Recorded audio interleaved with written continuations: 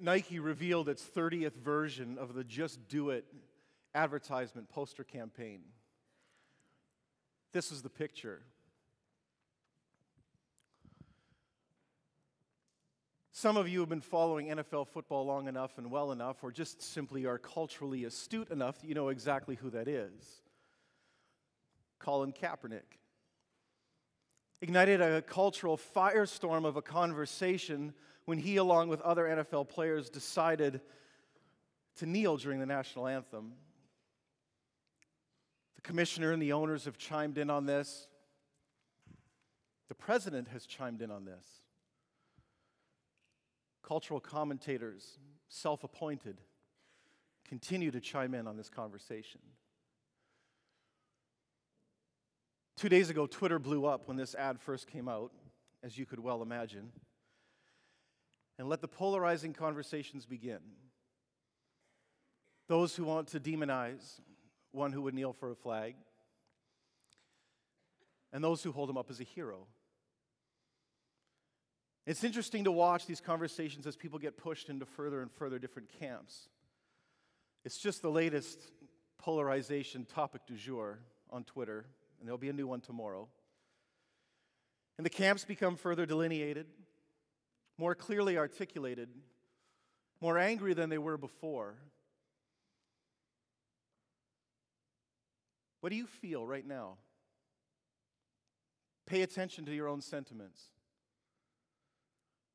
As we have followers of Jesus walk into moments like this, difficult cultural moments,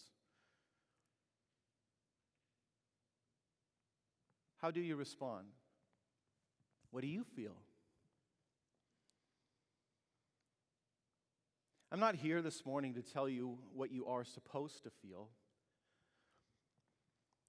but I do want to suggest one thing, and that is that I think the Christian church today has some things that we can learn from people like a Colin Kaepernick. And I'm not talking about his commentary on civil religion, although that's a valuable conversation to have. What I want to talk with you about is a willingness and an ability to step into a place and get a whole lot of mess on you and stand in a place of tension. I feel like you and I have been conditioned in the American church in the last while to sort of believe that if there's a moment of tension or something isn't going right or we're not at a sense of peace, that God must not be in it. And yet Jesus' command and his instructions and his stories tell us so often that the path of a discipleship is not one that always finds resolution, that maybe, just maybe, discipleship is actually to be able to stand in the place of tension. Our president articulated that in a convocation address, talking about what it means to be in the world and not of the world, and how we're trying to ride that knife's edge and stand in that place, how we're learning to try to do that well. But watch out, because we all fall prone to wanting to create our Twitter worlds in our own image, our social media worlds in our own image, where they just become our own echo chamber built by the walls of the people who look like us, reflecting our own voices back at us. And we learn nothing because we haven't learned how to stand in the place of tension. We come up with easy solves like cutting the swooshes off of our socks or burning shoes or throwing them out. Not thinking long and hard about the more difficult conversations about, do I even care up until this moment who made this article of clothing, how much they were paid, the conditions that their family lives in? Are those of greater concern to me? Do I dare even ask the questions that I don't even know how to answer? Or am I opting for an ignorance is bliss approach to everything? Jesus came to break down binaries and polarities.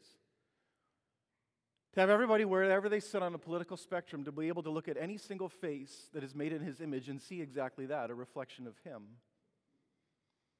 Whether you like or whether you don't, Colin Kaepernick, can you do that?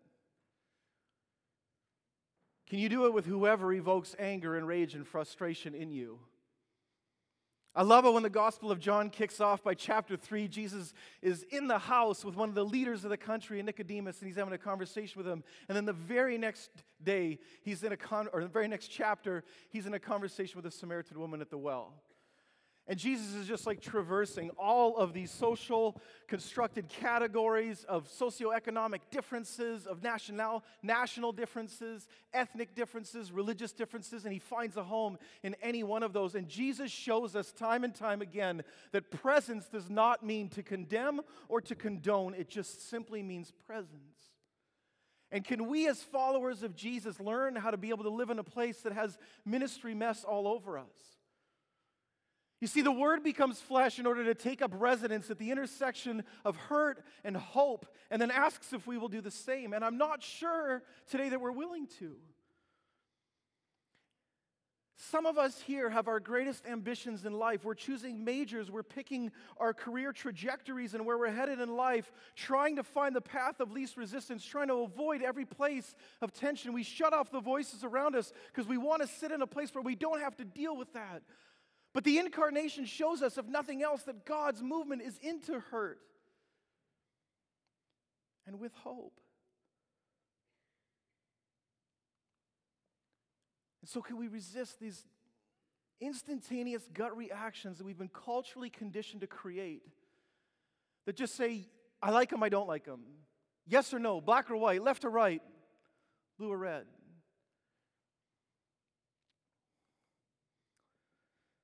From the first chapter of John, the true light that gives light to everyone was coming into the world.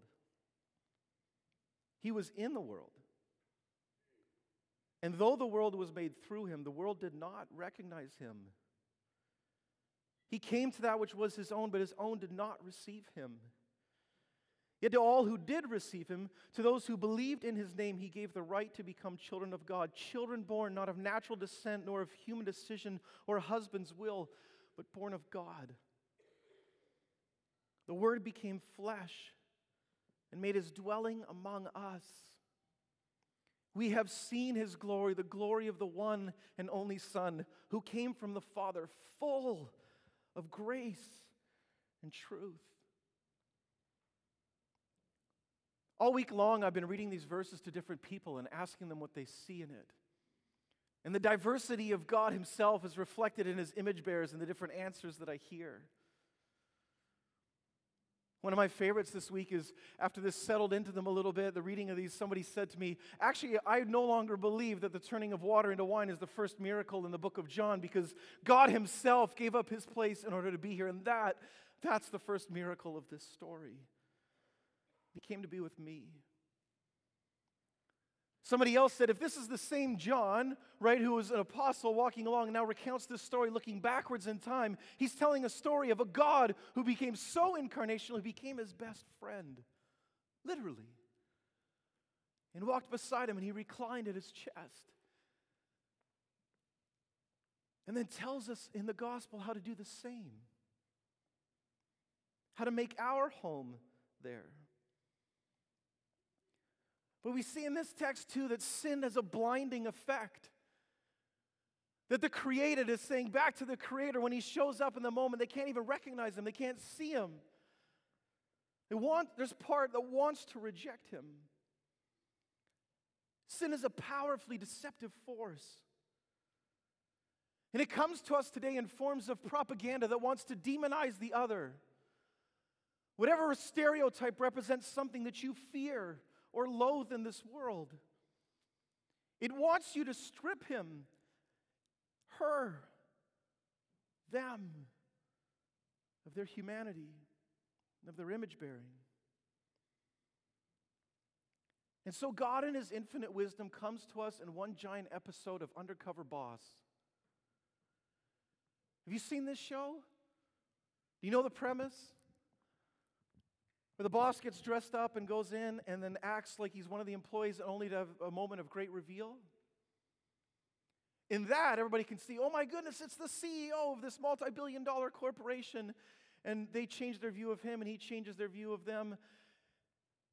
And in one giant cosmic episode of Undercover God, he comes and walks beside us so that we might see differently. Except so often when the mask is pulled back, our sin has blinded us so bad we can't even recognize him. The Pharisees, those who had Scripture memorized, every prophecy about him memorized, and they couldn't see him for what he was. And I'm so afraid that you and I don't see God for who he is when he shows up among us. Whatever you did for the least of these, you did for me. I think it's the same John who wrote this gospel that wrote the book of Revelation. And I'll never get over figuring out last fall going through that book with you. This 41-time command throughout the book of look again, look again. John's telling everybody, don't look at what you think you see, look at what's behind it. The command holds true in our own culture and in our own time. In the middle of your hurts and in all of Satan's deceptive lies. You see, if we don't recognize him, we won't recognize ourselves. If we don't know what God looks like, how can we recognize the image of God in ourselves or anybody else around us? I'll read you this passage again, this time from a different version. Maybe our eyes widen a little bit or we see something we didn't see before.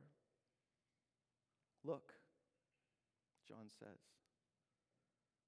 The lifelight was the real thing. Every person entering life, he brings into light.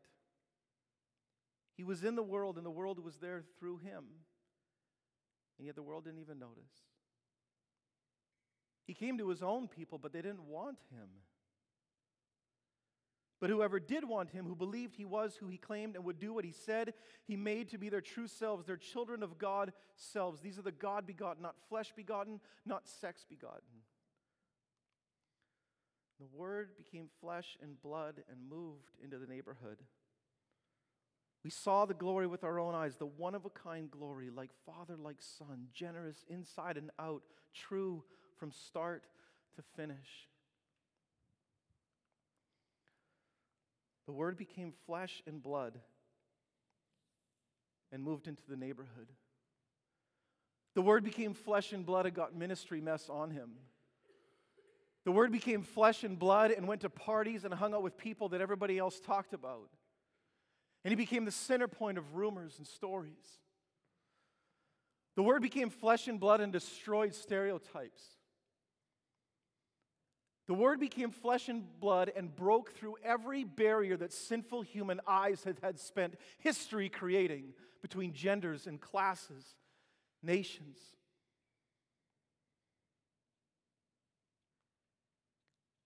Can we become the incarnation of the incarnation, as we're told? Can we, like God, move into the neighborhood? The neighborhood where we learn to love every neighbor as ourselves. In convocation, the president put this picture up. We're all asked to talk to somebody beside us about what we saw in it. This Scott Mutter pic. And I couldn't decide whether it was a critique of the church because the church pews were all empty, or whether it was a compliment to the church because the church pews were all empty and the streets are full. Is this a picture of people learning to take up residence at the intersection of hurt and hope?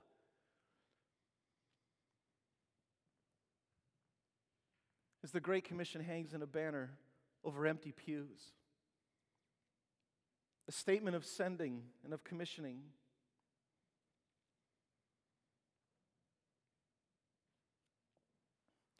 On Monday, Francis Sue stood on this stage and told us that the mark of a just society is how it treats its most vulnerable members. Perhaps the mark of a follower of Jesus is the same.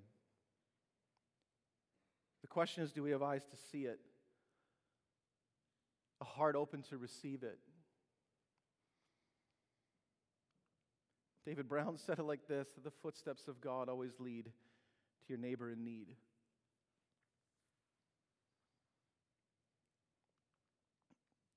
When I saw this t-shirt and I was reading this passage and took a break and I was flipping through online, I thought, I have to have that. That's like a great exegesis of this text.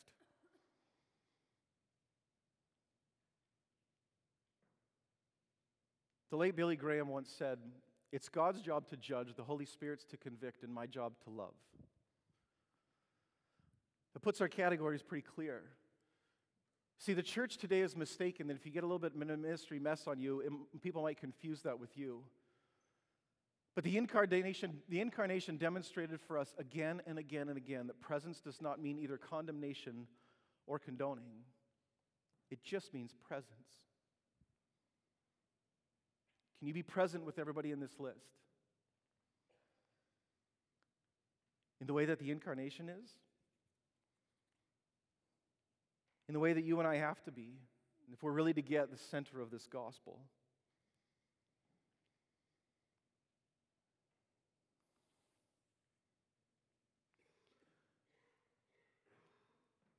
Are you shooting and aiming for your life to live at the intersection of hurt and hope? But I want to show you something else about this text. I loved going back through it and realizing that so often I come to texts and I feel convicted by them. You feel nudged, right? You feel pushed forward. You feel called to do something, and there is that call already within this. A replication that we're supposed to live out of the incarnation.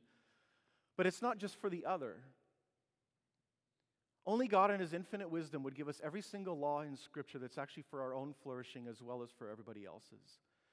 And that when you and I move beyond ourselves, we actually become more alive ourselves. Because whoever did want Him, whoever believed He was who He claimed and would do what He said, He made to be their true selves. I love that line. Who doesn't long inside of them to become their true self, to become the closest to what God intended when He put you together? Every little bit of you, every desire, every longing. I want to be what God created me to be. You see, my point as a follower of Christ is not to get to heaven when I die, but it's actually to see how much of heaven I can enact in the people in the world around me already now. Is this not how Jesus taught us to pray? Thy kingdom come, thy will be done on earth as it is in heaven. God, I want to see heaven break in now. Make my life a platform for that. So all the things that the incarnation did, I want to see happen in my own life. I want to give voice to it. I want to give presence to it. I want that to be me. I want to come alive like that. He made to be their true selves. And then He tells them to go out and live like that. Augustine said it like this: God is more near to me than I am to myself. God's commands for you to go out beyond yourself are actually more for you than maybe anything else. Maybe you come more alive in that than anything else. I think that's actually what worship does for us. One of the things I love about when you get together and worship, you ever have it when you stare into a light so long that you look away from the light and you can't see anything but the light, it's still there? I think worship is supposed to have that effect on our heart. That you stare into the heart of God long enough that when you walk away from it, you can't help but keep seeing it everywhere. But I'm a terribly forgetful person, so I need to keep coming back before God again and again and again. And He keeps blinding my eyes to the love manifested in the Son that shows me His true character, and then I start to see it on top of people when I look at them, like staring into these blinding lights and then looking at you and not being able to see anything other than the light. In the same way, I'm supposed to stare into the heart of the Father and then come back and look at the world and not be able to see anything, but see it through His heart, His love, His sacrifice. Two things I've been doing this year. Every year I have a prayer that I pray every single morning, and every year it's a different one. I asked God what to pray this year. It came from a conversation I was having with my children this summer. My wife was playing a game with them when we were out on a road trip, and she asked them, if you could have any superpower in the world, what would it be? And I thought about it for a long time, and I gave the obvious kind of flippant answers, and then came back to this prayer that I'm now praying every morning. God, I want to learn how to love perfectly. That's my prayer. And the second thing was, I thought I'm going to start doing this by starting the first 5 minutes of every day praying for everything that isn't about me. Because I want a heart that's oriented outward, because I'm trusting God when He says that these movements will not only save the world, but save me from myself. That's the light that didn't just come into the world, it's the light that's coming into me. The light that shines into my darkness. And even though my darkness cannot understand it or overcome it, He can and He does. And He's enlightening me. As we close in prayer and transition to a time of worship, praise team, will you come on back up and lead us into God's presence? We'll sing about his heart, his call, his move in our life. Will you pray with me?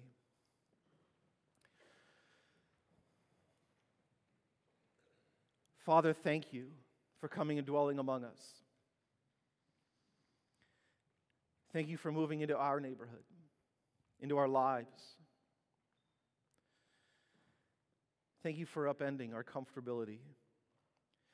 And Lord, we're having such a hard time when we have the option to not live in tension and create safe worlds for ourselves or echo chambers for our own ideas, to know what it means in this cultural moment